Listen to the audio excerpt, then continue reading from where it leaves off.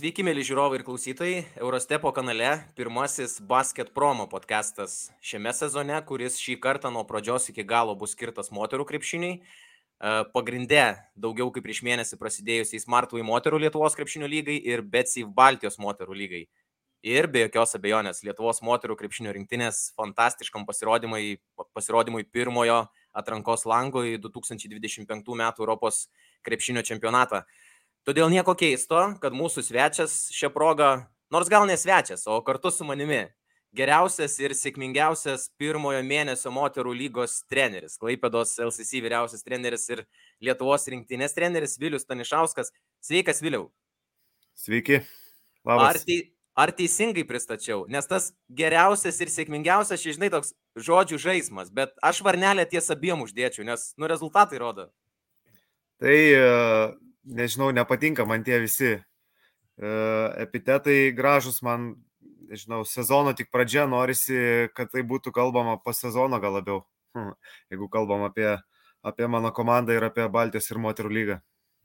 Po sezono aš tikiu, kad turėsim ir dar didesnių įspūdžių pasidalinimo. Pradėkim gal nuo rinktinės reikalų, kas žiūrovam, manau, bus ir įdomiausia, nes karšta, šviežia ir saldu prisiminti, kas įvyko ką tik. Aš iškart gal bendrai paklausiu, aš žinau, kad nemėgsti tos pompastikos, to perdėto gyrimo, nes neretai krepšinėje tai gali suveikti kaip papildomas spaudimas žaidėjams, ar ne? Ar komandai. Bet vis tik paklausiu taip, ką mūsų šaliai reiškia atranką pradėti taip, kaip Lietuvos moterų rinktinė kartu su tami pradėjo? Tai reiškia tikrai labai daug, žinot, tos 2 pergalės nuteikia tam, kad tu į kitą langą atvažiuoji jau kovoti dėl Europos čempionato ir nevažiuoji jau turėdamas vieną pralošimą ir galvodamas, blemba, kaip bus sudėtinga, turbūt čia reikia dabar jau niekam nebepralošti, viską laimėti, kad patektum, jau tų minčių visokiausių atsiranda, o dabar tu žinai, kad tu esi grupiai pirmoji vietoj, kad tu važiuoji į antrą langą turėdamas 2 pergalės iš 2 ir kad kovoji dėl Europos čempionato. Tai čia, manau, tas yra svarbiausia. Čia turbūt ta emocinė ir psichologinė būsena dar didesnis efektas negu pati turnyrinė lentelė, ką mes patys matom. Taip, mes ir su merginom po to antrų rungtynių kalbėjom, kad čia ir yra tas didžiausias faktorius, dabar ir motyvacija visai kita ir su visai kitom nuotaikom atvažiuosi tą kitą langą. Gaila, kad tas langas bus tik tai kitą lapkritį, labai ilgai reikės laukti, dabar ta emocija tikrai gera, bet yra kaip yra, tokios FIBA taisyklės, lauksim ir tikėsimės geriausia. Gerai, mes pradėkim nuo pradžių tada apie šitą langą, truputį pašnekėkim, pasidalinkim tais įspūdžiais. Pirma pergalė prieš Azerbaidžaną, neatrodytų, kad iš pažiūros sunkios rungtynės buvo, ar vis tik aš klystu, ar pradžioj rungtynių buvo kitaip? Tie pirmi 2 kėliniai tokie neatrodė labai paprasti, kažkiek žinojom tą Azerbaidžano komandą, bet iš tikrųjų tai buvo toks sunkus įėjimas į aikštelę, kai atrodo, žinai prieš ką žaidži, bet kaip ir nežinai. Turėjom video apie žaidėjas, bet ką jos žaidžia ir kaip žaidžia, nieko nežinojom. Žinot, tas toksai, vis tiek, kai tu eini į rungtynės pasiruošęs, žinai prieš ką žaisi ir ką žaidžia, yra daug lengviau, o ne rungtynių metu priiminėti tos tam tikrus taktinius sprendimus ir tom pačiom žaidėjom nėra lengva.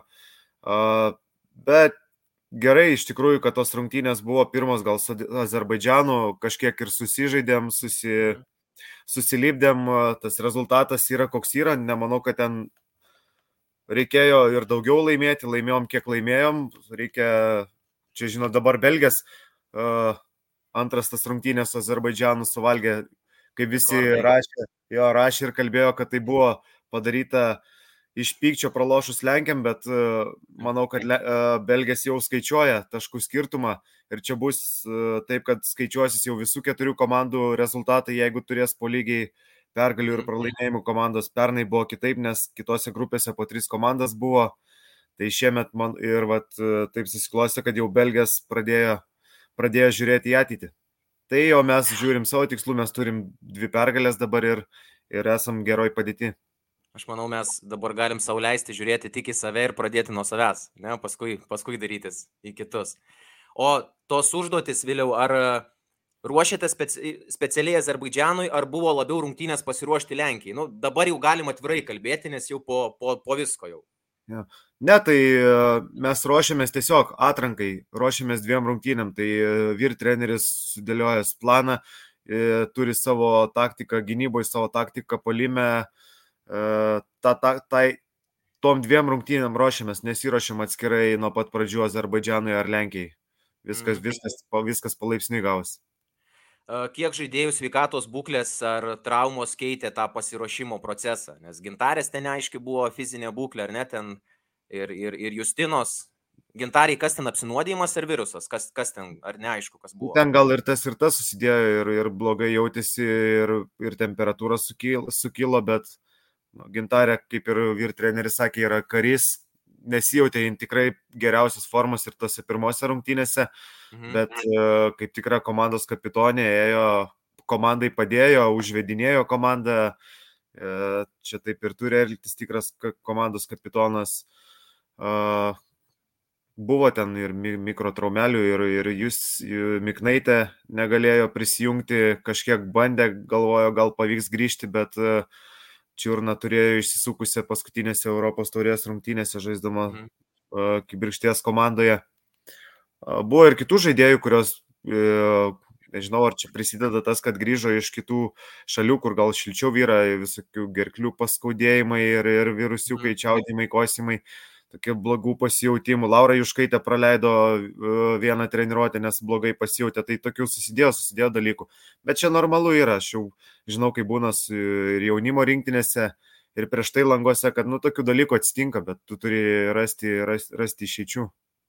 Apie Lauros Juškaitės kovingumą čia man vyriausias treneris Rimantas Grigas buvo prieš patį langą, kai klausiau sveikatos būklės, irgi sakęs, kad turi problemų, negali pilnai įsivažiuoti, bet aš ją turiu stabdyti, nes jie tai nekreipia dėmesio, vis tiek save pilnai atiduoda tiesiog. Tai tas kovotojos charakteris tiesiog turbūt ir Taip. Taip, pusau.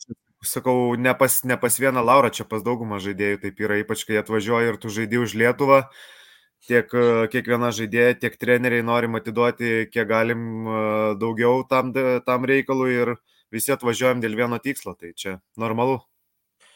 Man asmeniškai, prisipažinsiu, labai patiko kai kurių žaidėjų, kurių kasdien nematai pasirodymas. Tai, nes jos tiesiog rungtyniauja užsienį. Jeigu tu moterų lygą Lietuvoje vis tiek turi galimybę visas rungtynės pažiūrėti, tai yra šiek tiek sudėtingiau visas pažiūrėti rungtyniaujančias užsienyje. Ir Laura Miškinienė, Eglė Šventoraitė, Miškinienės kovingumas iš tikrųjų, aš noriu žiūrovam kartu parodyti vieną epizodą ir mes paskui kartu aptarsim, bet aš įsivaizduoju, kad gali atspėti, apie ką mes kalbėsim, tai trumpai ekraną, gerai, 10 sekundžių. Kontaktų iš tikrųjų. Tai ginasi baudos aikštelėje, tai joms leidžia dažnai apsiginti. Čia Lietuvos taip pat atsako fiziškumu, Sinickaitė, tai yra pirmieji jos taškai atstovaujant Lietuvos rinktinei. Juškaitės Nikola Jokičiaus perdavimas tempu krepšiu per nugarą, prakiša kamuolį ir minutės pertraukėlė. Čia varžovės buvo atsikovojusios kamuolį, Miškinienė neturėjo jokių šansų, bet iš nugaros pribėgo, čiupo kamuolį, perėmė ir jį atidavė. Tokie momentai žavi iš tikrųjų. Atsimeni tą epizodą tiesiog? Atsimenu, aišku, ir atrodo, čia turėtų visą salę ploja už tą gražų perdavimą Lauros Juškaitės ir už tos 2 taškus, bet pagrindinį darbą čia padarė Laura Miškinienė. Taip. Vat, tokie dalykai puošia krepšinį ir puošia kiekvieną žaidėją, kiekvienas treneris vertina tai ir sakau, mes žaisdami už Lietuvą, kiekviena žaidėja turi atiduoti daugiau negu 100% savęs ir va tokie 50-50 kamuoliai visi turi būti mūsų, jeigu mes norim būti Europos čempionate. Čia geriausias pavyzdys. Eglė Šventoraitė, ypatingai tikrai jautėsi, kad Gintariai dar sunku, turbūt fiziškai po tų ligų visų ir poreikio gal tokio nebuvo jos ilgai laikyti aikštėje, bet Eglė labai neblogai su Azerbaidžianu įsijautė. Ar planas ir buvo toks, kad tiesiog Gintarį pataupyti ir kitom žaidėjom remtis, ar vis tik kaip treneriai jūs remiatės, žiūrėdami, kas tą dieną geriau įsijungia į žaidybinį ritmą? Tai čia pagal situaciją būna, jeigu tu žaidži rungtynės, Lietuvos moterų rinktinė nežaidžia daug tokių rungtynių, kai gali leisti kažkam pailsėti, išleisti ten jaunesnės žaidėjas. Čia tokia situacija buvo, aišku, ir Gintarė nebuvo geriausios savo formos ir rezultatas leido tai padaryti, bet kalbant apie Eglę Šventoraitę, tai ją irgi reikia pagirti, įėjo, padarė savo darbą tikrai gerai, rungtynėse su Lenkėm, jin žaidė mažiau, bet patyrusi žaidėja nuo suolo puikiai palaikė visą komandą, nežiūrėjo į tai, kad mažiau žaidžia, nėra nei pas vieną žaidėją jokio susireikšminimo, mažiau ar daugiau žaidi, tu žaidi dėl pergalės už Lietuvą, viena kitą palaiko jos ir čia yra tie svarbiausi dalykai. Galėčiau kiekvieną atskirai pagirti. Tai mes pagirkim dar apie Giedrę Labuckienę, kurią visi ir taip gyrė turbūt su Azerbaidžanu lyderė visom prasmėm. Man žinai, Viliau, Giedrė žaidimas 1-1 nugarai krepšį ir paskui tas metimas šiek tiek atšokus, čia yra kažkas wow moterų krepšinėje. Čia yra moterų krepšinio žavesys ir saldainis. Ar daug yra žaidėjų, kurias treniruoja ir kurios gali taip, žaisdamos nugarą, atšokdamos atakuoti krepšį. Ir nes turbūt, jeigu lieptum, tai išmesti galėtų bet kas, ar ne? Bet pataikyti, kokybiškai išmesti. Tai atidirbinėja turbūt gal ne kiekvieną, bet per treniruotės, kai meta savo metimus, bet Giedrė iš vis mes vertinam, kad ji gali per 2 pozicijas žaisti, gintis gali tiek prieš gynėjas, tiek prieš 5, tiek prieš 4 numerį, labai universali žaidėja. Prieš Azerbaidžaną ir puolime puikiai sužaidė, ypač pradžioj rungtynių, gal kol prisitaikėm prie tų rungtynių su Azerbaidžanu, jį tikrai tempė mumis į priekį. Dar grįšiu prie to paties, tas metimas, pasakykime, atšokęs, kas yra Giedrės irgi, sakykime, ką jį moka puikiai. Čia turbūt ir kūną fiziškai reikia puikiai valdyti, ir kojos turi būti tvirtos, ar ne? Nes, bet kam tikrai tas neišeina. Čia viskas susideda, ir kūnas, ir kojos, ir rankos, ir vis tiek tu turi jausti, kaip tu išmesti tą kamuolį. Dažniausiai per rungtynės tu išmeti dar ir kontaktą gavęs, tai čia jau meistriškumas. Vienas epizodas dar buvo labai daug ginčų sukėlęs ir socialinėje erdvėje, ir dalinosi daug kas. Jokios pražangos prieš Gintarę Petronytę. Aš noriu parodyti kartu ir žiūrovams, ir mes irgi aptarsim, bet aš nebejoju, kad irgi turbūt žinosi, kurį epizodą žiūrėsim, bet pažiūrim irgi 10 sekundžių ekranus. Po krepšiu tai yra ta pati Laura Juškaitė, kuri darė įspūdį pirmajame kėlinyje, tą patį daro dabar, nes čia pražangos nėra. Čia net ne pražanga, čia nesportinė pražanga. Aš kalbu. Gintarė ir ją tiesiog už rankos teisė žaidėja. Ar šitą epizodą užfiksavot nuo atsarginių žaidėjų Sulelio? Užfiksavom, aišku, ir teisėjų prašym, kad skirtų tą pražangą, bet rungtynės toliau vyko, jau pavėluotas momentas, paskui teisėjas pasakė, kad praleido tą momentą, turėjo būti nesportinė bauda. Bet gal ne tiek šitas epizodas man įstrigo epizodas rungtynėse Lenkijoje, kai Laura Juškaitė panašiai perėmė kamuolį ir ten, mano manimu, irgi buvo nesportinė pražanga. Nieko nebuvo sušilta ir praradom kamuolį, jos perėmė kamuolį. Kai ten rungtynės lygios ir tu laimi po pratęsimo keliais taškais, tai tokie momentai labai svarbus. Šitą tokį su Azerbaidžanu gal praleidom, bet man labiau užstrigo su Lenkiam. O sakyk, kodėl teisėjai kartais nesušvilpia pražangų tokiose situacijose? Kas yra? Ar nenoras stabdyti greitą ataką? Nes žinai, kaip futbole būna, kada būna pražanga prieš, sakykime, jau pabėgusi žaidėją, bet jei tas žaidėjas nenukrenta, jisai bėga toliau, jam teisėjai dažniausiai leidžia pabaigti tą ataką ir pabandyti įmušti įvartį. O čia kas yra? Čia, manau, irgi labai panašiai traktuoja tai, kad tu įgavęs esi pranašumą, veržiesi jau ir gal tą momentą praleidžia, galvoja, žaidėjas suvaldys tą kamuolį ar atiduos perdavimą į priekį, bus lengvi taškai, nes užšilpė jau pavėlavus irgi jau klaidos taisyti nebegali. Tai taip ir gaunasi, kad teisėjas padaro klaidą. Bet gerai, visi mes klystam, treneriai, žaidėjai, teisėjai, tai normalu, tik kartais labai skaudžiai gali komandai tai kainuoti. Gerai, nusikelkime į Katovicus. Prieš Lenkiją akivaizdu, kad kitokios kovos ir tikėjotės ir jūs, ir visi žiūrovai. Jau tada žinojot, kad Lenkijas įveikė Belgijas išvyko į Europos čempionės. Kokie buvo pirminiai pasvarstymai po šios žinios? Ar kad Belgijas galbūt gerai nesužaidė, ar Lenkija sužaidė labai gerai? Aš gal tiesiai šviesiai paklausiu, ar ta Lenkių pergalė neišgąsdino, kad tuoj čia Lenkijas taps grupės siautuliu ir visus čia ant menčių dabar C grupiai? Ne, iš tikrųjų, jei atvirai tai neišgąsdino visiškai, nes žiūrėjom tas rungtynės ir matėm, kad Belgijas tu tikrai prastai žaidė tas rungtynės tiek puolime, tiek gynyboj. Lenkės tas rungtynės laimėjo, bet irgi mesdamos baudas blogų procentų, tikrai matėm, kur galim ir gynyboje, kur jų klaidos, kur galim atakuoti. Puolime, ką žaidžiat, mums tikrai neblogai pavyko išanalizuoti ir pristabdyti jų tas stipriasias vietas. Taip kad tikrai neišgąsdino ir važiavom žaisti dėl pergalės, negalvodami apie tai, kad jos laimėjo prieš Europos čempionės ir kad mes čia neturim šansų. Tikrai to nebuvo. Rungtynių pati pradžia ir Stefani Mavunga siautimas buvo. Jos iš pradžių nepavyko sustabdyti, ten 14 taškų persvarą Lenkės įgijo antram kėlinuke. Bet ką pakeitė tada? Nes Gintarės antras išėjimas buvo kaip diena ir naktis. Gintarė jau ir pati taškus pradėjo rinkti ir Mavunga taip nebesiutė. Apynasris. Kas įvyko tada? Ką jūs pakeitėte? Pagrindinis akcentas buvo tai, kad šiek tiek rizikuoti ties metimų jos, duoti jai, ne tai, kad duoti, bet gal kažkiek rizikuoti su jais tolimais metimais, ką jin padarė, pataikė tos kelis pirmus metimus, o toliau, kodėl jį jų nebepataikė ir tos taškus iš po krepšio pelnė, nes mes nemažai iš tikrųjų zoną gynėmės. Ir prieš zoną jį žaidė ne prieš Gintarę, o prieš mūsų perimetro žaidėjas, į tų metimų nebegalėjo išsimesti ir gal tas kažkiek pristabdė. Trečias kėlinys ir atsiriša tritaškiai ir visa Lietuva iš naujo įsimyli Gabrielę Šulskę. Kiek jos tas užtikrintumas įžiebė psichologinės tvirtybės komandai. Rezultatą mes matėme, bet kiek psichologinės tvirtybės, kada esi viduje, nuo atsarginių žaidėjų. Aš vėl klausiu apie psichologiją.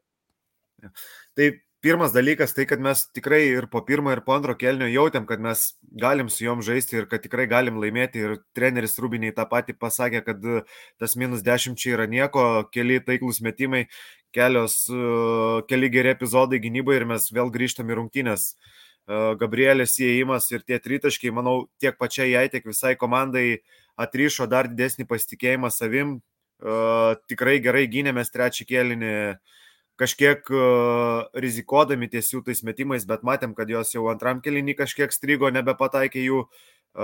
Priėmėm tokį sprendimą gintis zoną, tas tikrai pasiteisino. Aišku, trečiam kėlinį buvo momentas, kai jos pristaikė jau šiek tiek prie to, įmetė kelis tritaškius, tada mes grįžom prie asmeninės gynybos, bet grįžtant prie Gabrielės ir tų tritaškių, tai tas ir buvo mūsų turbūt grįžimas į rungtynės ir jį davė pasitikėjimo visai komandai. Nuo tų gerų momentų ir gynyba daug geresnė paliko. Tu tada jauti tą azartą, tą didelį norą, tu nesi minusė 10 ar 15 taškų, tu esi lygiam rezultate, tu gali laimėti ir tas tikrai daug duoda. Man dar krito į akis toks statistinis rodiklis iš tų rungtynių. Naudingiausiai Lenkių gretose žaidė Julija Nemojevska ir surinko 9 naudingumo balus, kada pas mus Gintarė Petronytė 34. Apskritai mačiau ten mūsų žaidėjos 3 buvo surinkusios dviženklį naudingumo balų skaičių, Lenkių nei vienos. Nors rungtynių rezultatas apylygus. Kas tą rezultatą jūsų trenerių akim laikė apylygų? Lenkų atkovoti kamuoliai? Ar ką matėt patys? Tai čia ir yra ta visa zoninės gynybos gal pasiekmė, kai tu gynėsi zoną, sunkiau daug atsitverti tą žaidėjas ir jos susirinko nemažai tų kamuolių, bet iš kitos pusės tai dar kartą pakartosiu, kad mums tai pasiteisino, o kodėl mes gal buvom efektyvesnė komanda, nes mes taikliau metėm, jos prametė labai daug tritaškių metimų, kas numušė jų iš karto tą bendrą efektyvumą. Kažkiek jos pasitaisė su atkovotais kamuoliais ir klaidų jos irgi nemažai padarė. Taip kad gal tokie būtų faktoriai. Man viena Rimanto Grigo dar frazė po atrankos lango įstrigo, kai paprasta, bet labai teisinga. Be to, kad smagu laimėti, dabar metus laiko būsime pirmoje grupės vietoje. Tai ko per metus reikia, kad kitais metais grįžę į atranką ir su Belgijomis sukovotumėm lygiai taip pat, kaip sukovojom dabar su Lenkija? Tai aš net neabejoju, kad mes ir sukovosim per metus laiko mūsų tos ir jaunosios žaidėjos, kurios jau dabar žaidė nemažai. Taip. Dar kažkiek pridės kiekviena prie savo tobulėjimo, jos atvažiuos dar geresnės į rinktinę, tos mūsų jau vadinamos gal ne veteranės, bet patyrusios žaidėjos. Irgi svarbu, kad išlaikytų, kad neturėtų jokių traumų, kad visos sveikos būtų. Tai net neabejoju, gal prisijungs, labai tikiuosi, kad ir Justė bus sveika, ta pati Kamilė. Monika. Taip, Monika, tai mes tikrai turim tų žaidėjų ir aš net neabejoju, kad mes duosim kovą ir kad mes būsime Europos čempionate. Nekantriai lauksim kitų metų. O dabar gal keliaukim prie moterų lygos reikalų. Tai Klaipėdos LCC, tarptautinis universitetas, bendras šio sezono rezultatas 10-0. Aš nežinau, kokiai sporto šakai sutapatinti tokius skaičius, bet į kokius rekordus čia kėsinatės?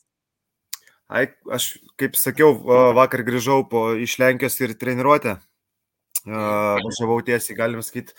Ir panom pasakiau, kad pabaigėm pirmą sezono dalį, suskirčiau taip viską į tokias 3 dalis. Baigėm pirmą sezono dalį, ta pirma dalis buvo iki moterų lango, dabar turim antrą dalį iki kalėdų ir naujų metų. Ir tada prasidės pati svarbiausia dalis, trečioji, kur jau ir karalienės taurė, ir play-offai. Taip pasakiau, kad neturim sureikšminti to dalyko, kad mes čia esam laimėję, neturim jaustis labai jau čia tokie šustri, turim būti paprasti, mes vis dar esam tam kelyje, kur tobulėjam, kur mokinamės ir neturim dabar žaisti geriausiai to krepšinį, reikia geriausiai tą krepšinį žaisti pavasarį. Tai va, tokios buvo mintis, tai sakau, aišku, smagu, kai tu turi 10-0, tikiuosi turėsim po šios savaitės ir 12-0, turim 2 rungtynės šią savaitę, o kai bus, pažiūrėsim.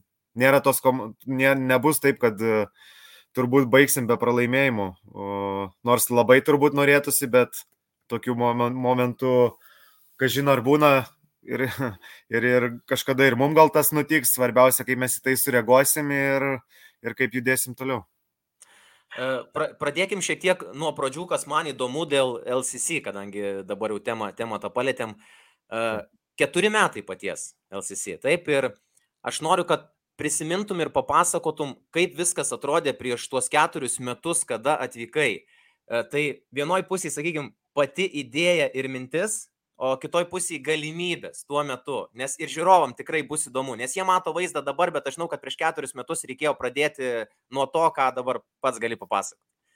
Man tie prisiminimai nelabai gal kokie, bet reikia vis tiek prisiminti ir papasakoti. Tai pirmas dalykas, tai viską pradėjom su komandos vadovu, kuris ir dabar labai didelį darbą dirba ir nuo pat pirmų metų, tai yra Marius Tamolis. Su juo mes kartu ir buvo sunki tikrai labai pradžia, kai pradėjom galvoti, kad reikia moterų komandą kurti, kai pradėjom galvoti, kaip čia ką daryti ir ar būti tais tokiais avantiūristais ir tiesiai į moterų lygą šokti ar pabandyti B divizionę žaisti, bet kažkaip pagalvojom, reikia eiti į moterų lygą. Rezultatai tikrai skaudus buvo ir sunkių momentų buvo. Žaidėjos buvo jaunimas, kelios studentės, moksleivės iš Knačiaus krepšinio mokyklos, tai pradžia buvo sunki, bet po biškį, tie pirmi keli metai buvo sunkesni. Po biškį įsivažiavom, po biškį atsirado gal daugiau tų resursų, tai yra rėmėjų. Miesto savivaldybė prisidėjo, po biškį galėjom kurti tą geresnę komandą, kaip sakant. Visų pirma, norėjom pradėti nuo to, kad jeigu norim būti vadinama profesionali studenčių komanda, ko mes norim būti tokie išskirtiniai, tai galvojom, kad turim turėti gerą stafą visą. Tai pirmas dalykas, kad treneris nebūtų vienas, kad turėtų asistentą, kad turėtų fizinio rengimo trenerį, kad turėtų gydytojo komandai, kad būtų. Tai pradėjom nuo tokių dalykų, labai džiaugiuosi, kad Lina prie mūsų prisijungė praeitais metais, tai Lina turi begalę patirties, pati kaip krepšininkė, pati kaip trenerė, nepaslaptis, aš ir pats dar tikrai labai nemažai iš jos ko išmokstu ir pasimokau. Tai tokie dalykai susidėjo, turim fizinio rengimo trenerį, kuris yra vyrų rinktinės fizinio rengimo treneris, pas mus dirba, tai aš jo pasitikiu 100%, jisai mums visą krūvį sudėliojo, tai vat aš ir norėjau, kad mes turėtumėm tą komandą, gal iš pradžių būtumėm su stipriu stafu, kad galėtumėm tų žaidėjų prisikviesti per laiką, kad norėtų pas mus atvažiuoti, mokinti, žaisti krepšinį, turėti dvigubos karjeros galimybę, kai tu gali ir mokslą baigti, ir žaisti krepšinį, ir viską suderinti idealiai, kad nereikėtų praleidinėti paskaitų. Ir, nuo to pradėjom, atsirado pernai, kaip sakau, jau ta komandėlė tokia, su žaidėjom gal labiau tokiom ne 16, 15 ar 17 metų jau, kur buvo atvažiavusios studentės iš Latvijos, iš Brazilijos. Pas mus buvo tik Laurita, gal kuri nesimokino pas mus. Ir pradėjom, pamatėm, kad turbūt gerą linkme dirbam, nes jau pernai rezultatas tas trečia vieta mus tenkino ir šiemet tie rezultatai gal yra todėl tokie, kad branduolys nemažas likęs iš praėjusio sezono, iš kelios yra žaidėjos ir už praėjusio sezono ir po biškį lipdomės, žaidžiam ir sakau, labai didelį norėjom žingsnį padaryti, viską pradėdami nuo stafo, nuo kūrimo aplinkos, aplink save, kad žaidėjos žinotų, kur važiuoja, kad gaus tiek treniruotės geras, tiek fizinio rengimo treneris, tiek kineziterapeutė padarys savo darbą, kad nuo tokių dalykų norėjom pradėti. Ir manau, kad kol kas dar nesam pabaigę viso to, vis dar judami prieki, mokinamės, vis tiek dar esam ir kaip komanda tikrai dar jauni, tik tai 4 metai. Ir žiūrėsim iki kur galėsim nueiti. Mane, žavi pati bendruomenė ypatingai, taip kaip kviečiami studentai, rektorė Marlenė Vol, jūsų ar ne, kiekvienose rungtynėse čia matau. Netgi ir išvykos rungtynėse Klaipėdoje, sakykime, jinai irgi visada atvažiuoja, nepraleidžia. Ką tai pasako apie jūsų pačių LCC bendruomenės ryšį? Ar pačiam su rektoriu irgi tenka gal asmeniškai kada susidurti, ar čia Mariaus labiau prerogatyva? Mariaus linkėjimai, beje. Jo, rektorė nuo pirmo sezono yra mūsų kiekvienose rungtynėse, nesvarbu kokie rezultatai buvo, kaip mes žaidžiam, ji visada mus palaiko, mes susitinkam, aišku, ir universitete, ne rungtynių metu pasišnekam, iš jos palaikymas yra 100%, jinai myli krepšinį, myli sportą. Mūsų LCC komanda turi ir vaikinų komandą, kuri žaidžia regionų krepšinio lygoje, tai lygiai taip pat kiekvienose vaikinų rungtynėse yra.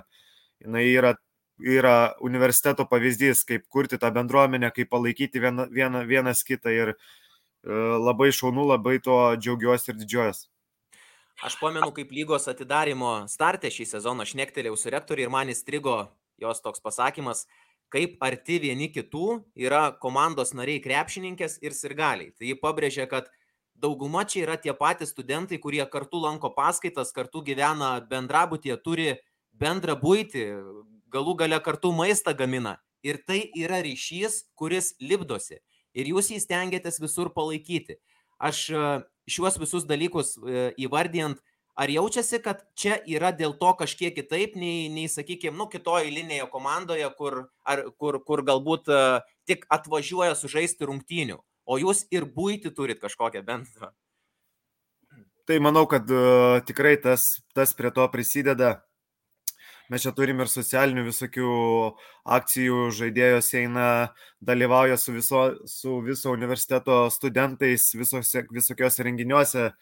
Čia prieš sezoną buvo toksai barbecue vakarėlis, tai jos ten kepė dešrainius gamino, tai nuo tokių dalykų pradedam ir matome, kad tai po biškį vystosi, ateina tie studentai palaikyti jas, mato universitete ir po rungtynių jos gauna sveikinimus, klausia, kada kitos rungtynės, po biškį ir tą auginam ir džiaugiamės to, kad turim tą savo bendruomenę, bet ir iš miesto vis daugiau žmonių ateina mūsų pasižiūrėti, vis tiek turbūt ir tie rezultatai prisideda prie to ir po biškį judam į priekį.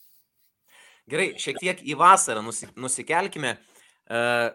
Naujų žaidėjų prisijungimas, tai man irgi įdomus, aš nebejoju, kad ir žiūrovams bus įdomu.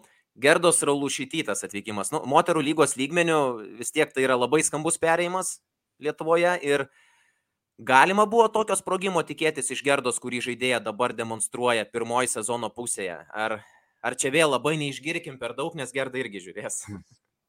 Ne, Gerda šaunuolė, treniruojasi daug, treniruojasi 2 kartus per dieną, gauna gerą krūvį, geras treniruotės, fiziškai daug dirba, žino kokius tikslus savo yra išsikėlusi, kur nori būti, kaip nori, tai manau, žaidėja, kuri tikrai žiūri į ateitį ir nori planuoti savo gyvenimą su krepšiniu. Ir jeigu ji taip dirbs, manau, kad tikrai jos lubos dar labai labai aukštai. Tai, o kas liečia vasarą, tai prisijungia Neda, prisijungia Gerda. Abi jas kalbinau jau po sezono, kad norėčiau matyti pas save komandai, kažkiek rinktiniai pasikalbėdavom, bet išvažiavus į čempionatą tikrai nei vienai, nei kitai žaidėjo jokio spaudimo nedariau ir tikrai neklausinėjau, tai gal atvažiuosi į Klaipėdą žaisti, palikau tą po čempionato ir nežinau, čempionate mes gerą ryšį turėjom, gerai sutarėm, gal ir tas prisidėjo prie to, kad jos pas mane atvažiavo, bet pagrindinis dalykas, kad aš pažadėjau jom ir pasakiau, kad jos bus svarbios mūsų komandoje, kad gaus visišką pasitikėjimą iš trenerių štabo, gaus geras treniruotės ir tą patį mokslą ir manau, tas kažkiek prisidėjo. Be Gerdos ir Nedos iš tų skambesnių jaunimo rinktinės vardų, aš žinau, kad galėjo ir dar vienas žmogus būti jūsų komandai vasarą, ar ne? Ir Ugnė. Tai ar tos kalbos ir susitarimai buvo kažkokie jau vis tik, ar tiesiog ir imtų nebuvo, sakykime, susitarimų? Ne, tai mes su Ugne pasikalbėjom po sezono irgi ir kažkiek rinktiniai, tai jin jau turėjo savo tikslą, kad jinai nori pabandyti Ameriką, nori išvažiuoti ten.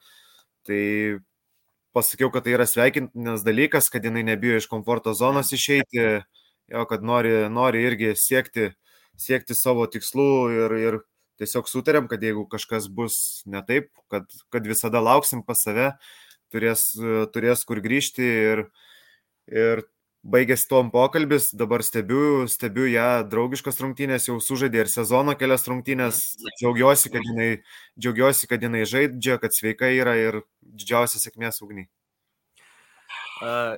Pažadas irgi iš jos lūpų buvo viešai nuskambėjęs, kad jeigu ateityje reikės grįžti, tai grįšiu tik pas Vilių.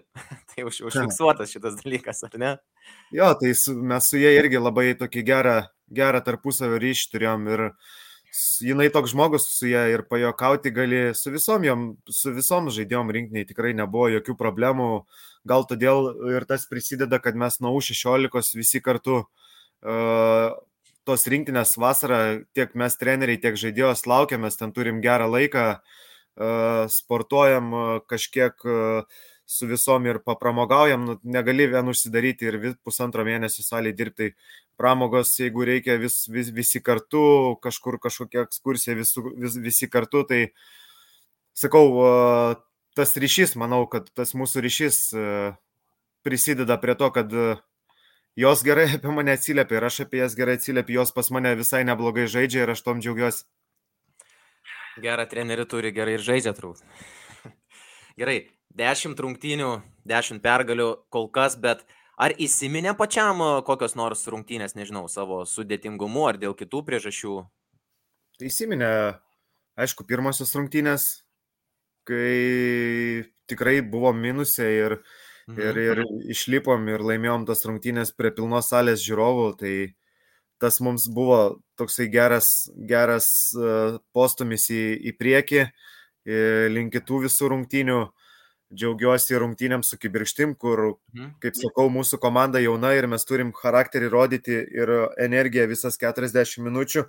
Ir pirmam kėliny turint -19, kai tu gali visiškai sulūžti ir po antro kėlinio nebeturėti šansų laimėti rungtynių, mes jau po 2 kėlinių išėjom, jei neklystu, jau priekį galbūdami ar prie lygaus rezultato su Kibirkštim. Tai tie momentai labai įstrigo, kad mes parodom tą charakterį, grįžtam į tas rungtynės ir aišku ir tos antros rungtynės su Neptūnu jų salėje.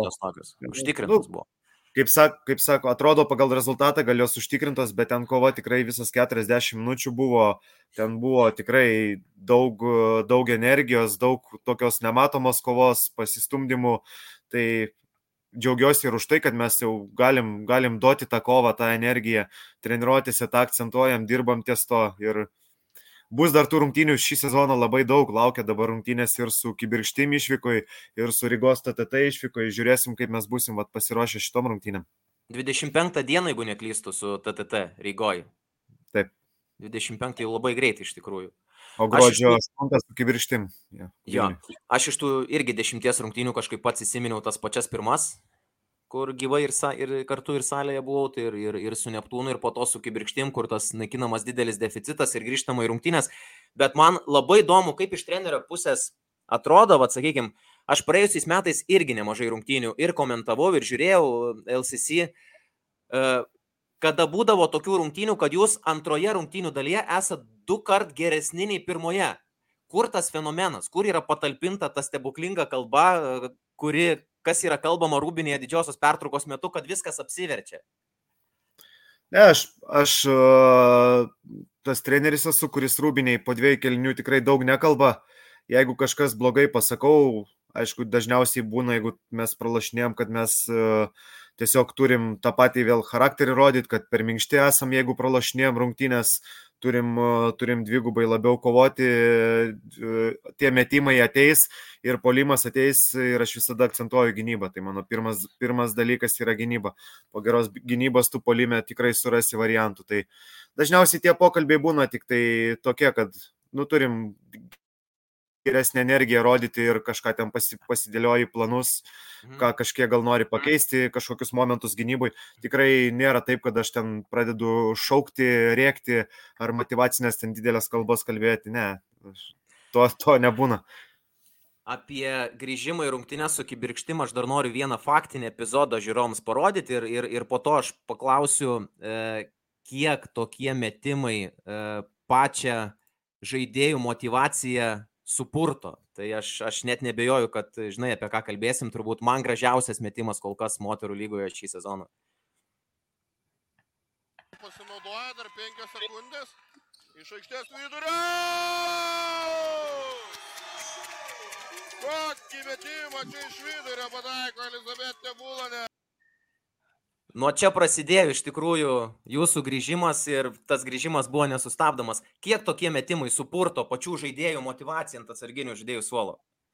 Tai supurto, po -19 tu grįžinėjai rungtynės ir pirmą kėlinį pabaigi su metimu iš vidurio aikštės, sirgaliai užsivedę, automatiškai ir žaidėjos atsibunda, įgauna to pasitikėjimo savim, tos energijos kažkokios naujos įgauna ir čia yra didelis impulsas tolesnėm 30 minučių, nes dar tik 10 minučių. Ir kaip sakau, mes paskui juokavom, pas mus rungtynėse yra po 2 pertraukų, po 2 kėlinių, kiekvienose rungtynėse yra metimai iš vidurio aikštės, aš nežinau, kiek ten duoda mesti tų metimų ir gali laimėti dviratį. Tai mes juokavom po rungtynių, kad beta dviratį laimėjo. Toks pokštas vietas. Man įdomu, Viliau, žinau, kad moterų krepšinyje vis tiek neretai kaip treneriui turbūt tenka ir savotiškų psichologų pabūti. Ar dažnai tenka ne taktinės, bet emocinės žaidėjų gairės jungti? Nes tiesiog matai, kad kažkas kažkurioje situacijoje, sakykime, žaidėjų per jautriai reaguoja. Ar pasitaiko tokių situacijų? Jo, būna visko, bet gal ne rungtynių metu aš tą darau daugiau, tada darau per treniruotės ar po rungtynių su vienas kita žaidėja pasikalbi su kapitonė, paklausi, kaip ten rūbiniai viskas, ar nėra kažkokių problemų. Tų dalykų visada būna, manau, ne tik pas moterų ir pas vyrų būna, bet pasikalbi, gal merginos netgi šiek tiek atviresnės už vaikinus, jos daugiau pasipasakoja, pasisako, surandi tos bendrus sprendimus. Čia, kaip ir sakau, treneris todėl ir turi būti aikšteliai gal toks griežtesnis, o už aikštelės ribų turi būti geras draugas, kad jos nebijotų pasakyti. Kaip sakau, kiekviena turi būti gerai jaustis. Tai jeigu tu padarysi tai, kad tavo komanda gerai jaustųsi, kad tavo žaidėjas gerai jaustųsi, tai jos visada ir kovos visą laiką už tave, kad ir koks rezultatas bus. Tai mano tokia filosofija, tokios mintis, aš stengiuosi tą daryti. O vėliau, kokiu save treneriu labiau laikytum? Ar tokiu, kuris po nepavykusių epizodų žaidėją guos? Ar tokia, kuris kaip tik kietesnė ranka mokins ją išlikti stipresnė tokiose situacijose? Čia toks labai suktas, žinai, bet kaip pats laikytum? Bet čia irgi priklauso nuo situacijos. Jeigu tu po gero sprendimo ir geros atakos kažko nepadarėjai, ten praradai kamuolį ar nepataikai, tai turbūt visi treneriai tiesiog pagirs, kad viskas buvo gerai pavykę. Bet jeigu tu padariusi klaidą gynyboje, atbėgi ir padarai dar vieną klaidą puolime, tai aš tikrai tada jau nepagirsiu ir papriekaištausiu ir pasakysiu, kur problema, bet nebūsiu tikrai tas, kuris pasodins ant suolo ir nebeleis žaisti visas rungtynės ar ten iškolios kažkaip, ne. To tikrai nedarys. Jo. To tikrai ne. Paimprovizuokim šiek tiek. Jeigu Vilius Stanišauskas turėtų galimybę pasirinkti bet kurias 3 Lietuvos krepšininkės, kurias norėtų pasikviesti į savo treniruojamą komandą. Nesvarbu, komanda, rinktinė, tų žaidėjų piko metu. Iš tų, su kuriomis dabar dirbama, rinktis negalima. Tik iš tų, su kuriomis neteko dirbti, jų netreniruojant. Kokios tos 3 žaidėjos būtų? Oi, čia dabar sudėtingas labai klausimas. Galvoju, kaip išsisukti. Tai nepasakyti, nes kažką paminėsiu, kažko nepaminėsiu ir kažkas gali supykti ar įsižeisti, bet net nežinau. Čia reikėjo gal iš anksto man pasiruošti šitam klausimui, kad gerai pagalvoti. Ne, tai mes turim, aš bet kuriuo atveju net nebejoju, mes Liną Brazdeikytį iš karto turim komandai. Jo, 100%. Šiaip, kad anksčiau... Jo, pasirinkčiau, turbūt iškart mintis buvo taip pat Jurgita Štrimikytė. Norėjau tą patį siūlyti, nes vis tiek tai yra numeris 1 Lietuvos istorijoje, sakykime, ar ne? Ir pridėčiau, nežinau, iš tų pačių Europos čempionių turbūt kažką pridėčiau dar. Gal Rimą Valentinę. Labai logiškas pasirinkimas ir į 3 čempionatą. Jo, kad prie puolėjų būtų gynėja. Ir į 3 čempionatą vėl skinti auksą.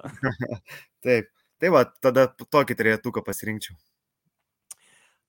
Gerai, ir jau keliausim link pabaigos, tada pabaigai tai, kas šilta. Kiek yra svarbu pačiam šeimos palaikymas visame tame, ką darai ir ko sieki? Tikrai labai, labai svarbus. Mano mama ateina į kiekvienas rungtynės LCC. Mano žmona ne tik į namų rungtynės, labai dažnai ir išvykos rungtynės dabar pradėjo važiuoti. Aš pastebiu, matau visada. Tai. Jo, buvo ir Vilniuje su Azerbaidžianu, kai žaidėm, buvo ir su LCC, kai Šiauliuose žaidėm Rygoje. Tai mano didžiausia jinai yra palaikytoja, tiek po pergalių, tiek po pralaimėjimų. Tai ji visada mane palaikys, kad ir koks rezultatas būtų.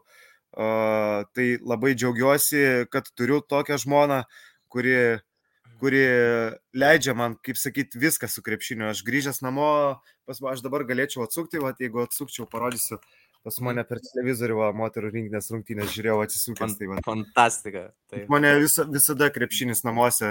Žinau, kad šiandieną po treniruočių grįšiu, bus iš karto įjungta Eurolyga ir aš žiūrėsiu Eurolygą ir man žmona nei vieno priekaištų nepasakys, aš žiūrėsiu su manim. Tai džiaugiuosi, kad turiu tokį žmogų šalia. Aš stengiuosi ją palaikyti, jos darbuose, jinai palaiko mane ir manau, kad čia yra svarbiausias dalykas, kai 2 žmonės kuria santykius. Tai Agne, nuoširdžiausi linkėjimai, aš nebejoju, kad tikrai žiūrėsit irgi šitą įrašą. Ir kartu sakai, netgi ir daugumą rungtynių kartu žiūrit. Nėra taip, kad vienam kambaryje tu, sakykime, o ten šeimyna kažką kito žiūri, ar ne? Rungtynės žiūrit kartu net? Jo, kaip žiūrim, jinai dažniausiai ar būna prie kompo, prie savo darbo, bet jeigu žaidžia moteris, kažkas iš mūsų aplinkos ar Žalgiris Eurolygoje, tai nepraleidžia. Žiūri su manim, ja. Super. Viliau, prisipažinsiu, kad man asmeniškai buvo velniškai įdomu pabendrauti ir pasidalinti tais įspūdžiais po puikaus ir klubo starto ir reikšmingų rinktinės pergalių. Aš tikiuosi, kad ir tau laikas neprailgo, buvo įdomu. Ne, neprailgo, dabar kaip tik pakėliau akis, galvoju, kiek mes čia kalbam. 45 jau minutės, galvojau, gal kokias 15 tik, tai laikas tikrai greit prabėgo. Jo, praskrido. Aš tikiuosi, kad ir žiūrovams buvo įdomu ir laikas jums taip pat neprailgo. Nepamirškite pasidalinti šio video, brūkštelti kokį komentarą po juo ar palinkėjimą tiek Viliui, tiek LCC moterų krepšinio komandai. Ačiū buvusiems kartu, ačiū Viliui, ačiū žiūrėjusiems ir kartu tarėme jums iki kitų susitikimų. Iki. Viso.